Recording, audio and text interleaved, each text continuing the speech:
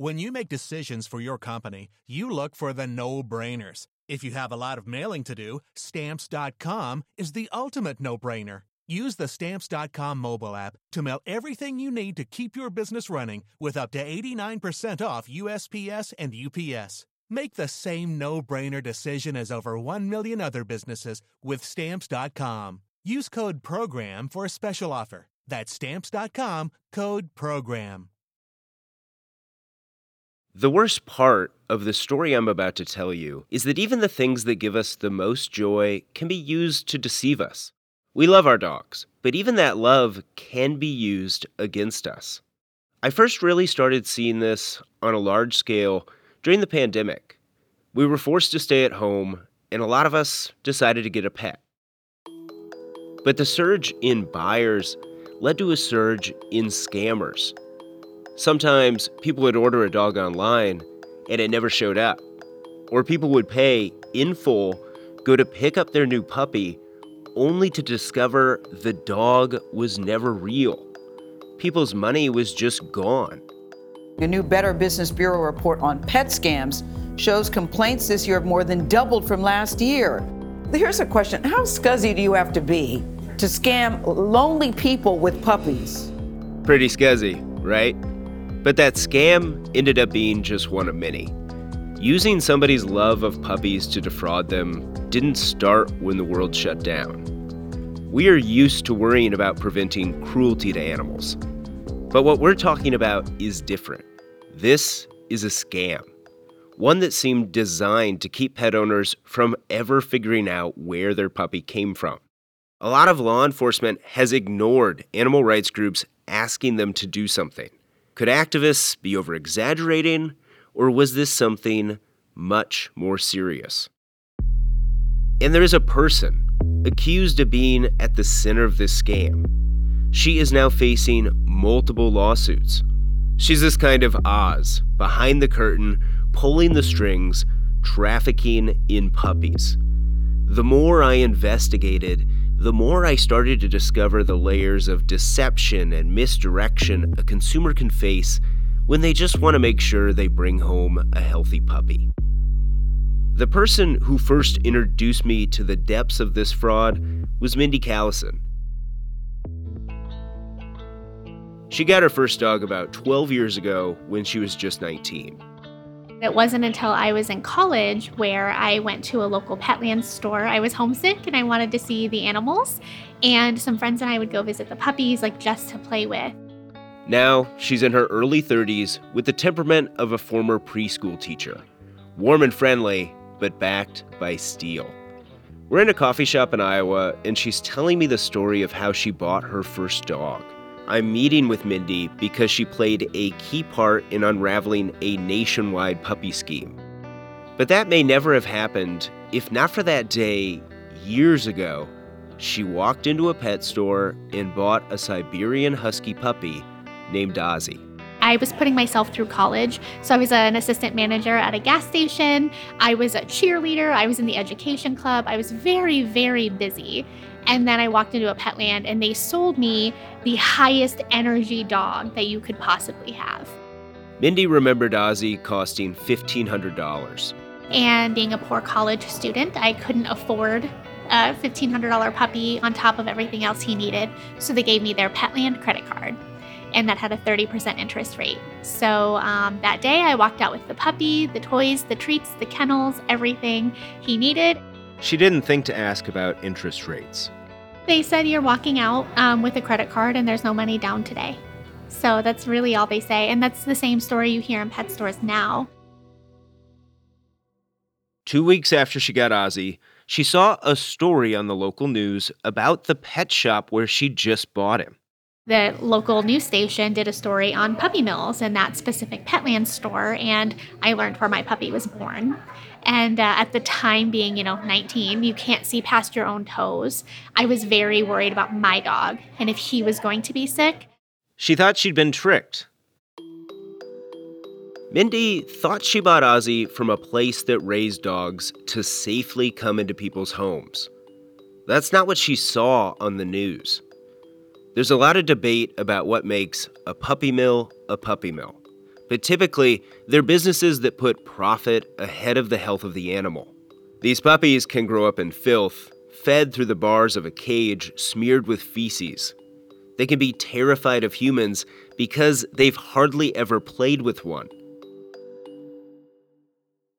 Mindy saw this story and got upset. She realized she had given money to a place that was mistreating dogs.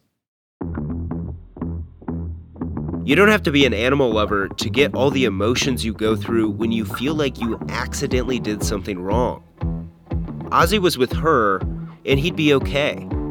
But part of Mindy couldn't stop thinking about all the dogs still at that facility. It was the kind of thought that gnawed at her for years.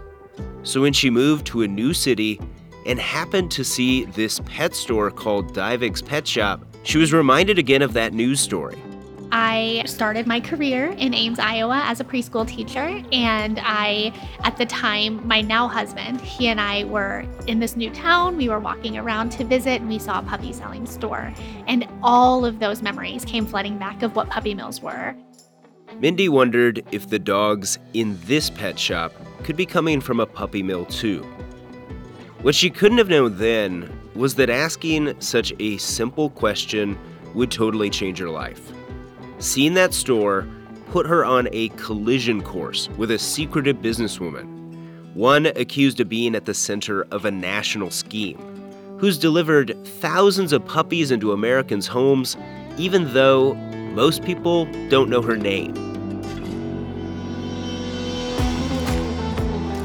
From Neon Hum Media and Sony Music Entertainment, I'm Alex Schumann, and this is Smokescreen, Puppy Kingpin, an investigation into the mastermind trafficking puppies nationwide and the scheme to hide the truth.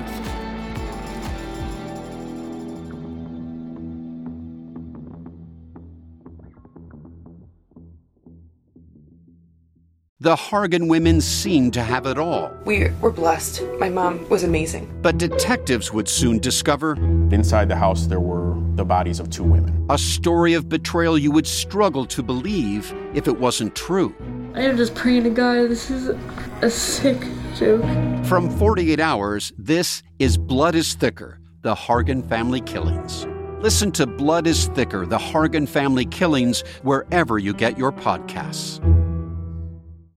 If you own a vehicle with less than 200,000 miles and have an auto warranty about to expire or no warranty coverage at all, listen up. CarShield has a low-cost month-to-month vehicle protection plan that covers more parts than ever. Visit carshield.com/audio to find out how you could pay almost nothing for covered auto repairs. Drivers who activate this vehicle protection today will also receive free roadside assistance, free towing, and car rental options at no additional cost. Get your free quote today at carshield.com/audio. That's carshield.com/audio. Mindy and I have both spent most of our lives in Iowa, a state in the Midwest. I've lived all over the country, though, working as an investigative reporter. I don't usually look into stories about animals. My background is covering politics and crime. But I'd find there is a lot of politics and crime in the puppy business. And interviews can turn tense pretty quick. You'd think I was asking people about abortion or the 2020 election, not about puppies. I met Mindy last summer, about 10 years after her confrontation with Dale. We settled into that coffee shop in Des Moines, Iowa. She had driven that morning from Ames, the same city where she found Dyvig's Pet Shop. The pet shop was a brick, single-story building painted a dark teal. The store's logo is the name Dyvig's in bright red italic letters. They're located in downtown Ames, Iowa, an area that has the feel of vintage Main Street. Mindy decided to ask the owner a few questions. But I went in, and they had a lot of puppies in their window, and I just asked them, where do you get your dogs? And they were like, oh, it's a breeder in Grundy Center. Here's the business card if you want to go visit, if you want to make an appointment. So at this time, the store had never been protested. No one had spoken about where the puppies came from. It just wasn't exposed. So the pet store was very confident in giving us that information. Mindy then went home and turned on her computer. She wanted to look this breeder up online. She had figured out you can see a bunch of information about licensed breeders by going to the website for the U.S. Department of Agriculture. What Mindy learned about this specific breeder didn't necessarily look promising. Well, I went to the USDA website and saw that they had hundreds of adult breeding dogs. They had some violations like dirty kennels, cobwebs, things like that. So I made an appointment to go visit, and I went as a potential customer. Mindy was now worried all over again, but for a whole new group of dogs. Mindy drove with her friend a little over an hour from where she lived to visit the breeder. I actually went with an older friend, and she pretended to be my mom. Mindy told me she was still very young then, and it made more sense to tell the breeder it was her mom instead of an animal advocate friend. As she remembers it, they got taken into a showroom. And they had about 20 Bichons, like white fluffy dogs, in cages. Like they were still like outdoor cages, elevated off the ground, standing on hard wire, but they were all clean. And I was 21-ish at the time, I went up and went to pet the dogs because that's what you do when you love animals. And I remember the breeder stopped me and was like, no, don't put your fingers in the cage. We feed the dogs hot dogs. They might bite your finger off. And I was floored. I've pet thousands of dogs in my life, and never has someone said, watch your fingers. The dog might think it's a hot dog and bite you. You know, there are times when stories take paths I don't expect. This was one of them. Mindy wondered what people who could be buying one of these puppies at a store would think. Did they know their puppy might think their finger is a hot dog? And these were not the only dogs on the property. Mindy told me she spotted barns and other buildings that could house even more dogs. I asked, what's in that building right there? And the breeder was like, oh, honey, those are the honeymoon suites. It's too romantic in there for you. And I was like, oh, the honeymoon suites? What do you mean? And they were like, well, that's where the moms and the dads are making the puppies. So you can't touch the puppies because they might bite, and you can't see that other barn because it's a love shack? And they would not let me in the building. But they did bring out puppies for her to choose from. The puppies on top looked fluffy and clean, but their paws were filthy, and they smelled because, of course, they're still living in filth. And even the mothers that I saw, they were terrified of humans. They weren't, excited to see me. They're just, you could tell that they weren't handled on a daily basis like a pet would be. It was unsettling. Mindy left that day empty-handed. But I ran straight back to the pet store, and I was like, did you know that this facility you're buying from has this many dogs? I had my binder there. I was showing him, all of these USDA reports. Mindy thought Dale, the owner of Divig's pet shop, would want to know. He had given her the breeder's business card and didn't act like he was trying to keep anything a secret. So she showed him all of her evidence, the violations, her story about the hot dogs, and the honeymoon suites. And I'll never forget this man who was 3 times my age going, you silly little girl. I have partnered with this breeder for 20 plus years. Get out of my store. And so I did. I'm not about being arrested. I walked out of the store, but my heart never left, and I knew I had to do something. That wouldn't be the last time she carried a bunch of paperwork to confront someone and ask questions. She's taken this much further. So I saved every single commercial breeder across the country into my own database. Mindy's kind of become a valuable source of information. Not just for me, I mean nationally. For dog buyers, for investigators, and prosecutors too. And the day I met her, she brought what's become her trademark. They are these big binders filled with documents, tabs sticking out in a rainbow of colors marking certain pieces of paper. This was her evidence. Mindy's version of one of those boards people in TV use to solve crimes. They pin up photos of the suspects, key documents, and connect everything with strings as they piece together the mystery. Mindy just made hers portable. Everyone's gonna laugh, but I am literally like the Leslie Knope of the puppy mill world, puppy mill advocacy. I have binders on binders, and so people laugh at me because I always come prepared with a binder. Leslie Knope is actually a great way to describe Mindy. Knope is a character from the NBC show Parks and Rec. I've spent the last few months brainstorming, and I have some really great ideas, and I put them in my idea binders. Like the character, Mindy is persistent, detailed, and passionate. They're both petite and blonde, and at times use the fact they can be underestimated to their advantage. Leslie fights to build a park or restart a local festival. Mindy fights for animals. But I knew if I didn't know about puppy mills, that someone else out there didn't know. And if I didn't know all these red flags, someone else didn't know. Mindy had gone from seeing that one TV news story to wanting anyone thinking about getting a dog to hear about puppy mills. So I think a lot of us know about puppy mills. I don't think anyone watching TV after 1 a.m. in the late 2000s could ever forget.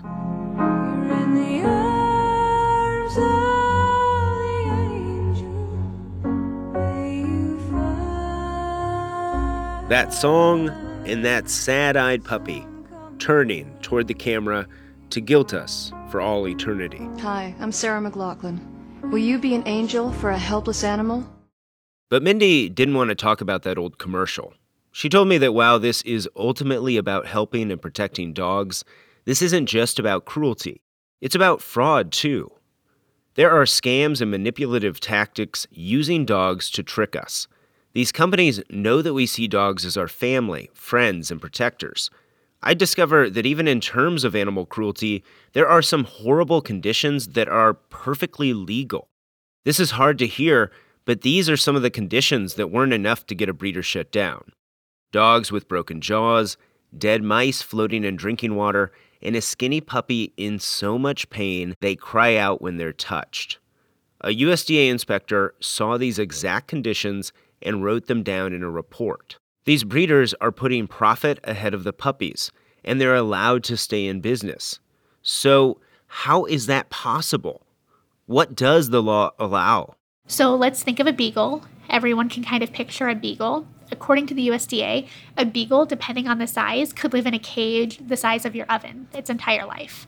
Or a smaller beagle could potentially live in the size of your microwave its entire life. As long as, according to the USDA, as long as the dog can sit down, turn around, and lay down, that's all it needs its entire life. You can hear in the way Mindy says, according to the USDA, she doesn't agree that that should be the standard. So she is arguing for laws to be changed. But for Mindy, this issue goes beyond the way we're used to talking about animal rights. Everyone writes animal advocates off as crazy, right? Like we're radical activists, we only care about dogs, all that stuff. But really at the heart of it, this is a consumer protection issue. Mindy mentioned one store that charges customers 188% interest to finance a puppy. That's a punitive number. But, as Mindy points out, the public doesn't know better. Mindy and all advocates rely on that notion.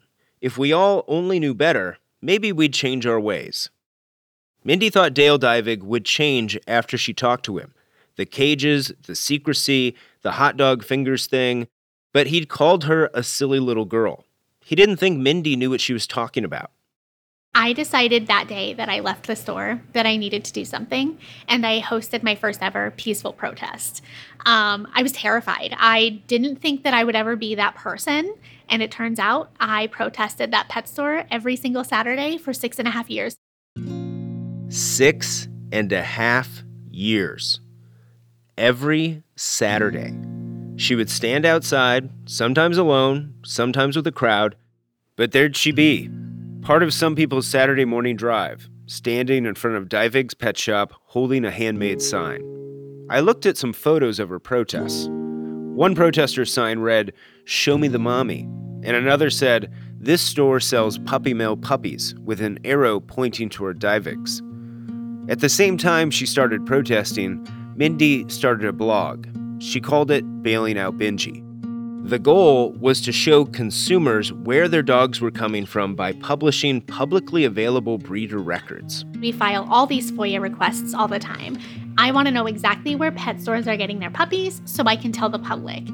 Going back to Divig's, no one had told the people in our city that this is where he was getting his dogs until I started talking about it. Telling people is what Mindy considers her best weapon. So when I put all of this stuff on our website, I don't just put the worst breeders that these stores are using. If they're using a breeder that has 8 adult breeding dogs, I note that.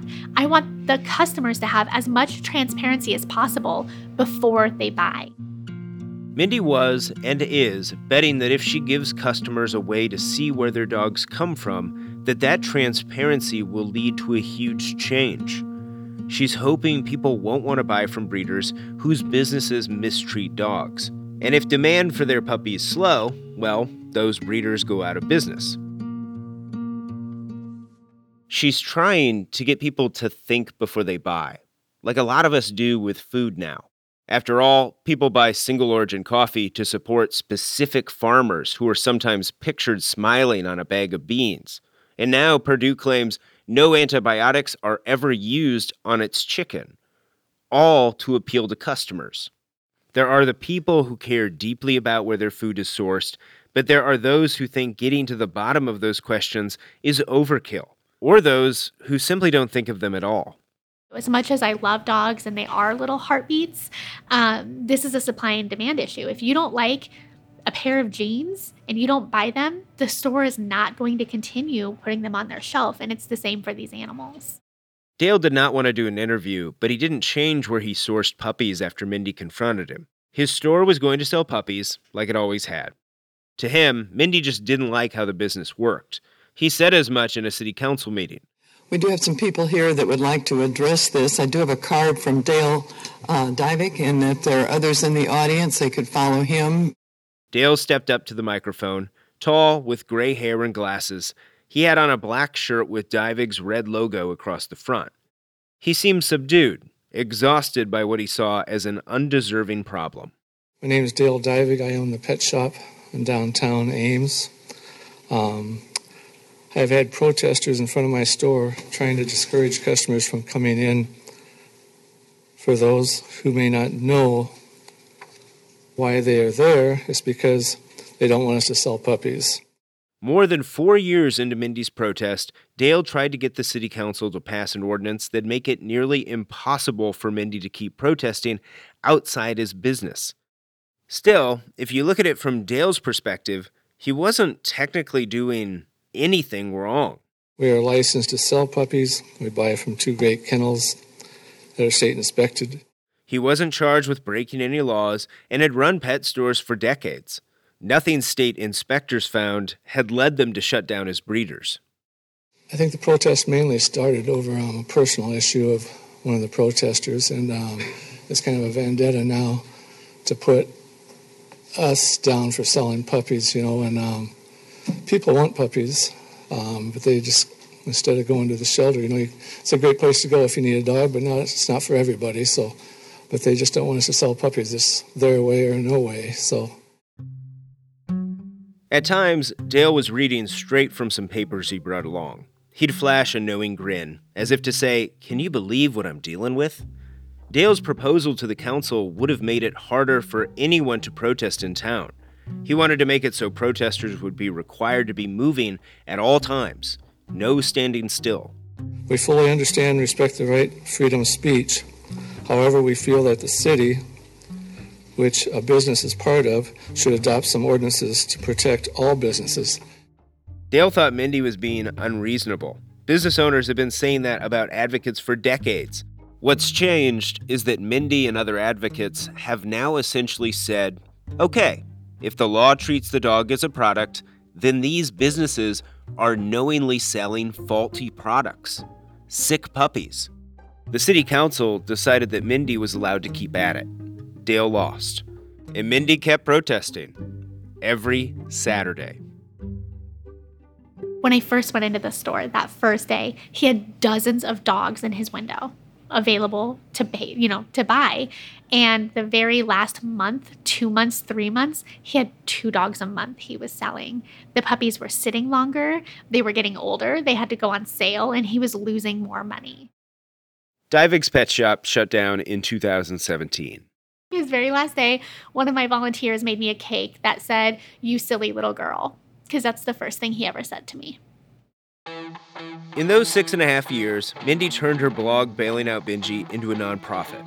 They are dedicated to ending puppy mills and now have 200 volunteers all over the country. They claim to have the largest puppy mill database in the world. We're still really small in the grand scheme of things.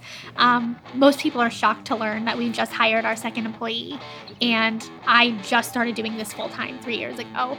Mindy is filling a gap she sees left by regulators. At the core of it, Bailing Out Benji is a watchdog group. she and her volunteers hunt down and document both unlicensed breeders and those with violations who are still allowed to operate. We have spreadsheets that we keep so we know exactly how many animals are going into different states, who's transporting them, who bred them or brokered them. We have so many spreadsheets, you would probably laugh. Mindy is literally tracking puppies going across state lines, like a detective with no jurisdiction. She's piecing together clues and building an amateur intelligence agency to get a full picture of a puppy's journey from a breeder to someone's home. As she's doing this, she's learning about the industry and the people in charge. The people ensuring the entire system and supply chain continues. One name in particular keeps coming up, JoLynn Nothey. From here on out, you'll hear JoLynn's name a lot. Mindy doesn't know JoLynn, but she knows that JoLynn's signature is at the bottom of paperwork for thousands of dogs. She's a central part of how people get purebred puppies in this country. What Mindy couldn't have known when she first saw JoLynn's name was that those signatures would be evidence of an alleged fraud in plain sight. A crime that we're not supposed to know about. A system that benefits some and keeps people like you and me, potential dog owners, in the dark. So who is JoLynn Nothey? I'd find that while JoLynn is everywhere on paper, she tries to seem non-existent everywhere else. We're going to spend the rest of this series not just uncovering what JoLynn's business is and how it operates, but also how it is at the center of a national scheme that relies on government agencies looking the other way. You see, Mindy wasn't the only person who would catch on to JoLynn. I knew instantly that this is a front. This is not legit. I don't think that they felt they were going to be held accountable. They spent $5,000 on a dog, and then they were out another $5,000 to help it be healthy. That's ahead on Smokescreen Puppy Kingpin. In the 1970s, John Todd burst onto the evangelical scene with a shocking tale. He claimed to be a former witch, involved in a then unheard-of secret organization called the Illuminati, and urged Christians to prepare for a violent world takeover. First of all, the number one weapon in everybody's home should be a 12-gauge pump shotgun. Hear the amazing story of one of the originators of the modern-day conspiracy theory. From Magnificent Noise and Sony Music Entertainment, this is Cover Up, the conspiracy tapes.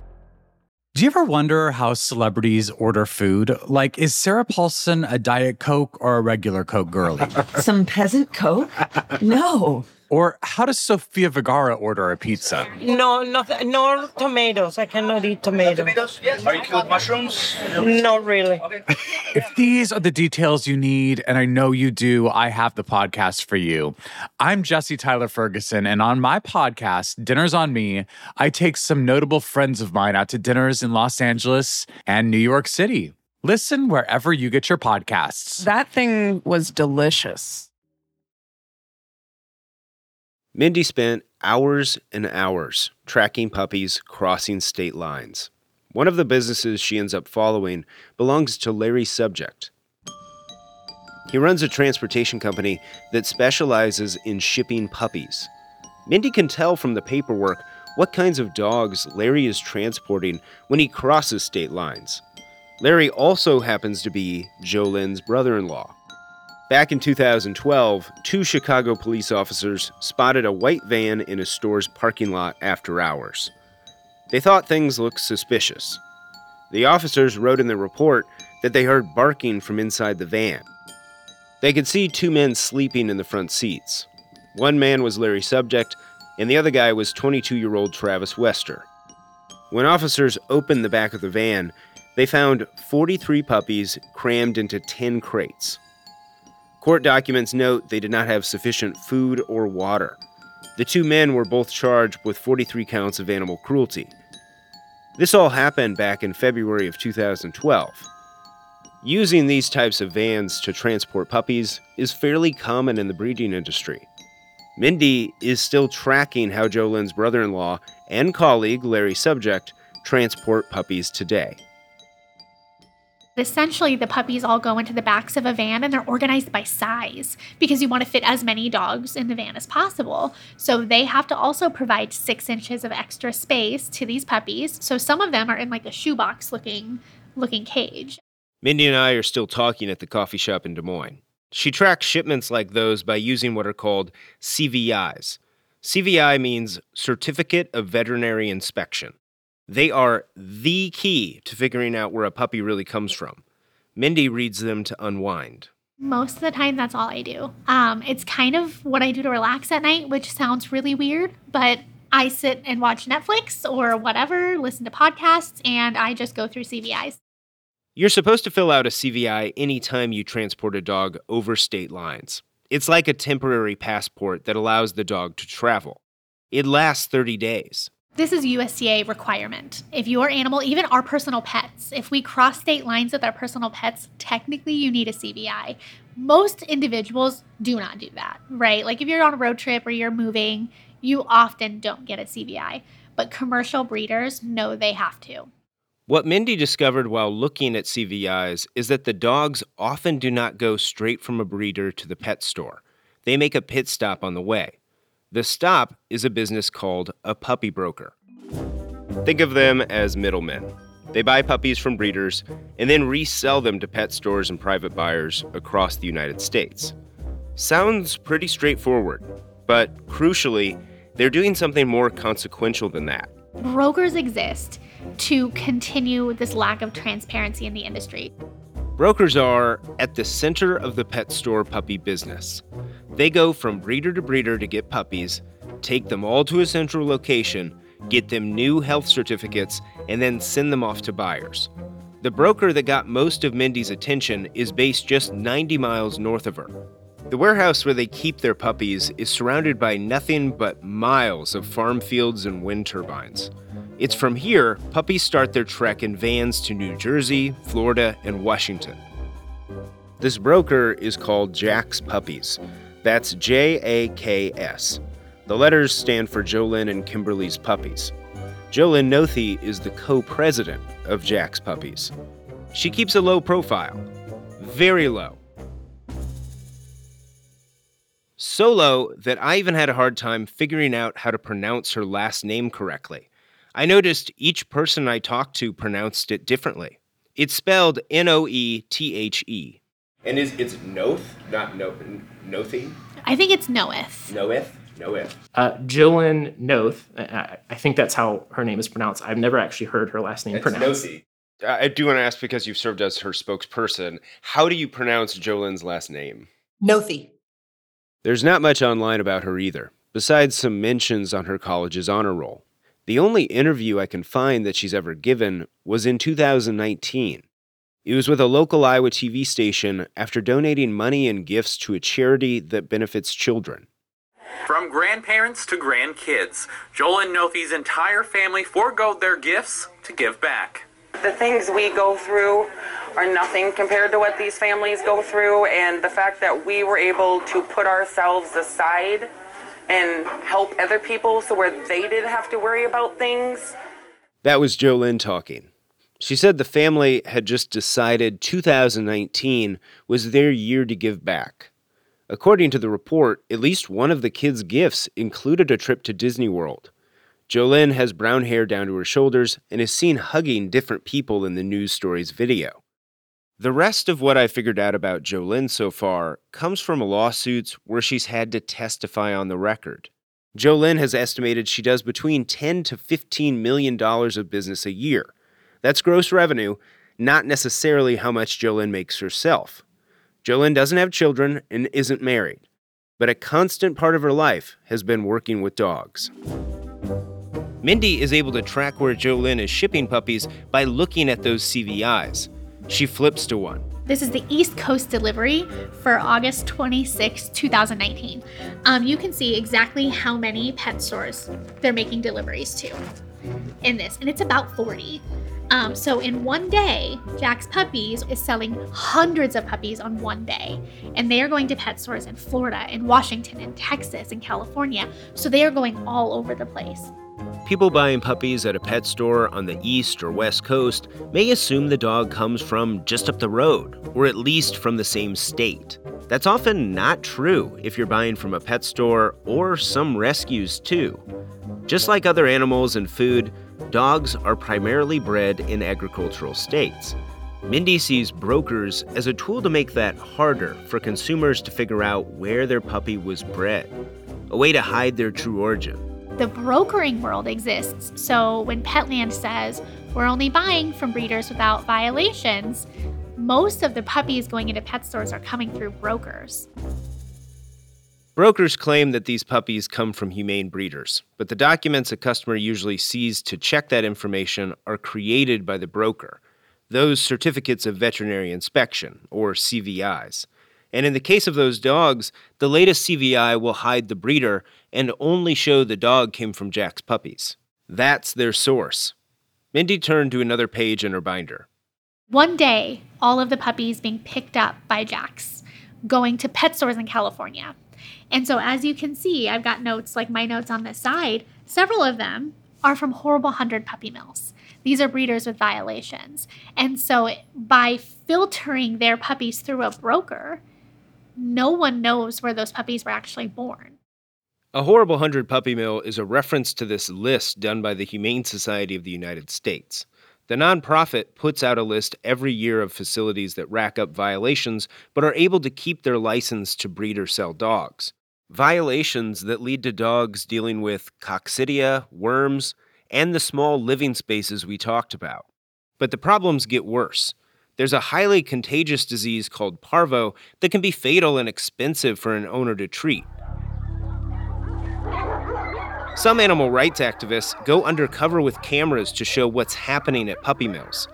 The female dogs can be required to start having puppies as young as 6 months and as often as it's physically possible. When older female and male dogs can no longer be used to breed, they can be abandoned or killed. This is the kind of behavior Mindy thinks brokers can hide from consumers. One of these undercover videos, from a group called CAPS, goes around to pet stores asking staff where they get their puppies. I get these guys from a place called Jack's. What Jack's does is they go through and they get puppies from breeders. So do all your puppies come through Jack's? Is that like your distributor? Jack's Puppies is actually the puppy broker that we use to help us find the puppies. Y'all so got that it was from the Jack's. broker, yes. Y'all got it from Jack's, Yes. okay. They cut between hidden cameras at pet stores where staff say they buy from Jack's Puppies, and then visits to puppy mills where the person giving the tour tells them they sell to Jack's Puppies.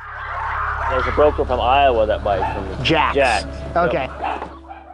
So, if you connect the dots, pet store owners and accused puppy mills are working together through Jack's Puppies.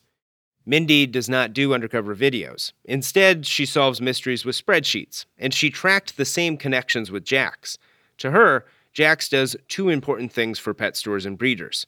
They handle the delivery of the puppies, ensuring a steady supply, and they also add another layer of paperwork, making it harder to figure out the original breeder. So brokers exist to take away that level of transparency. That's why if there has to be some kind of compromise language, advocates are saying pet stores need to buy from breeders. Pet stores need to say the breeder name on the cage, not the broker name.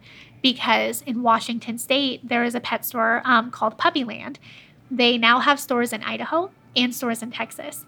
They source 100% of their puppies from Jack's Puppies. The specific pet store Mindy's talking about, Puppyland, just had to fight to stay open. Lawmakers in the state of Washington were looking to pass a bill that would ban pet stores from selling dogs from commercial breeding operations. That means Puppyland could no longer have any puppies. And I've got, a little more than half of our committee here. So the owners testified in a committee hearing debating the ban. They met on February 15th, 2021. The meeting was held on Zoom because of the pandemic.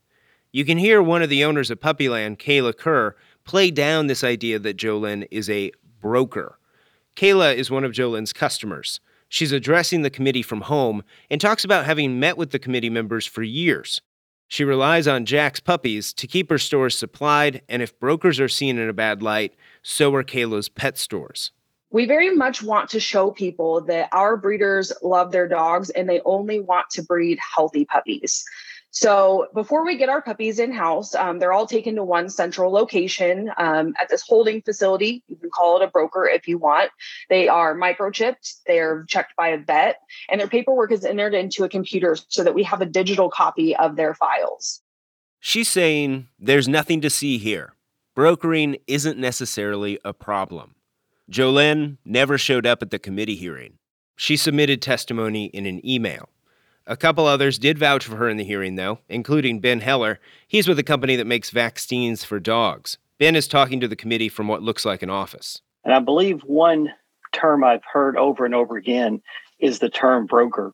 And given the idea that the broker is some type of peddler of unhealthy puppies from the breeder to the pet store. And I just like to mention that is the wrong image of the broker. The brokers realize there's no value in selling a sick puppy to the pet store. There was even a veterinarian who'd worked with Jolene. His camera didn't work, but he still wanted to add his 2 cents. None of my breeders are selling puppies with congenital abnormalities that we can find. In her email to the committee, Jolene called the accusations from people like Mindy and other animal rights advocates outright lies. She wrote, quote, "A broker's job is to ensure that all puppies they source from breeders arrive in a pet store legally, safely, and healthy, ready to find their forever home.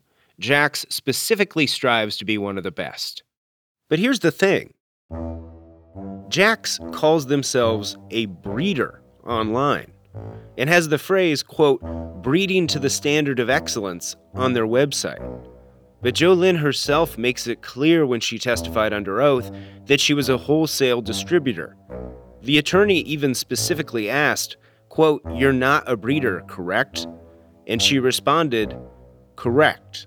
She also referred to herself as a licensed wholesaler in her email to state lawmakers. That's what makes Jack's website confusing.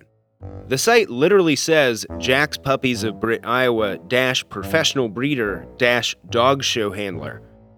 But when you say that your job is raising puppies with love and care, she doesn't raise puppies. She doesn't have adult breeding dogs on her property. She has a windowless outbuilding that she warehouses puppies in for a week, 6 days at a time sometimes, in order to get them on her own CVIs to go to pet stores.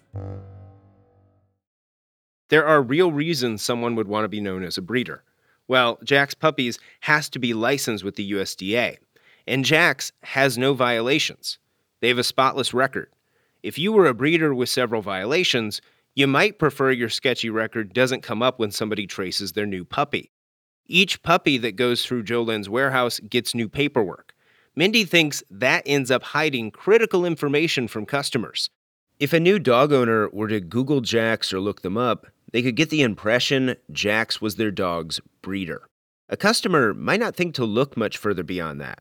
They were told their dog came from Jack's Puppies, the website says they're a breeder, and they might not realize the dog wasn't bred by Jack's Puppies. It could have come from somewhere worse. Historically speaking, puppy mills in the Midwest. That's where we see all of the puppy mills. This is the puppy mill belt. So dogs were seen as farm dogs. And that's why, if we're looking at the trend of these humane ordinances, they really started on the coasts where people tend to be a little further removed from farm life. And so when someone has a, say, $4,000 dog that walks around with her in her purse and she goes to brunch with her and, it is a very spoiled family member, it is abhorrent for that person to think that that dog's mom is in a puppy mill in the Midwest suffering. Lawmakers in Washington state decided to grandfather in pet stores already selling puppies, but banned any new store from the practice. Mindy and Jolene were on opposite sides of a legislative battle over whether lawmakers should ban pet stores from selling commercially bred puppies. And that battle is playing out all across the country. More than 300 ordinances have passed in the last couple decades banning pet stores from continuing to sell puppies. Many of these laws specifically told pet stores that they could only keep selling dogs from rescues and shelters. One such place is Chicago, Illinois. In 2014, they passed a law banning pet stores from selling dogs, cats, and rabbits from commercial breeders. The decision forced the remaining pet stores to change their whole business model. The model of our business was probably a good 85 to 90% of my income came from selling of healthy puppies, healthy kittens, and healthy rabbits. Jim Sparks Jr. is talking to me over the phone from his pet store in Chicago. He feels that his business wrongly gets treated like a villain. I am one of more than 32,000 businesses in the city of Chicago. I would tend to think by statistic alone, you would find that I am not a villain. You would find that you've had decades worth of inspections and decades worth of licenses being issued and tens of thousands of families coming through our doors over the last 54 years. Jim's situation is an example of the kind of pressures these bans are putting on people's livelihoods. The business Jim's family has used to survive for 5 decades is now illegal. But pet stores, dog breeders, and people like Jolynn aren't just going to let themselves get shut down. They claim to be victims of a propaganda machine, part of this much bigger battle that's playing out in America, a fight that's getting so fierce it caused this brand new kind of fraud to spring up. Jolynn wasn't going to walk away. Her family would manage to get their 43 puppies back from the city of Chicago. Their 2 employees would get out of jail. And Jolynn would keep sending puppies to Chicago for years. One of her customers happened to be pet store owner Jim Sparks Jr. Jack's Puppies has always been a friend of the pet industry favorably in the fact that they are always on top of their game, making sure that these animals are healthy and beautiful, that their inspection reports are what they need to be. Yeah, you've never had a bad experience with Jolynn. I have not, but that doesn't mean that some people have or have not. Again, I believe she works hard. Is she perfect? No. Am I perfect? No. My question is, how imperfect are we talking? If we're going to shut down someone's business because they support something called a puppy mill, it's important to understand what a puppy mill is actually like.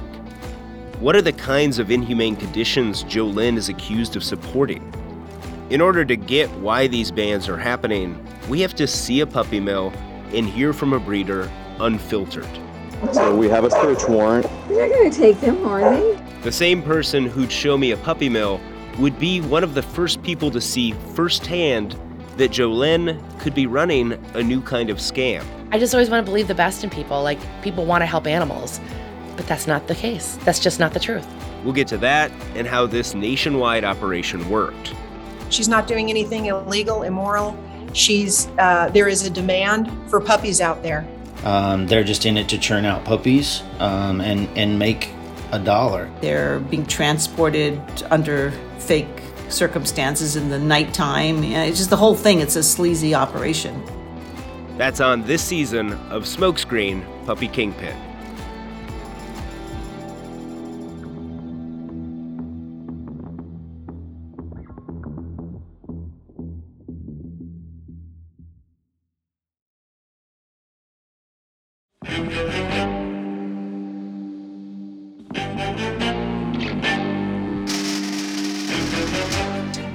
Smokescreen Puppy Kingpin is a production of Neon Hum Media. It is reported, hosted, and written by me, Alex Schumann. Lead producer is Natalie Wren. Our editor is Catherine St. Louis. Chloe Chobol is our associate producer. Managing producer is Samantha Allison. Executive producer at Neon Hum is Jonathan Hirsch. Fact-checking by Sarah Ivry. Asha Ivanovich composed the theme song and music heard throughout this series. Additional tracks by Epidemic Sound and Blue Dot Sessions. Sound design and mixing by Hansdale Shee. Special thanks to Odelia Rubin, Kate Mishkin, Crystal Genesis, Muna Danish, and Joanna Clay.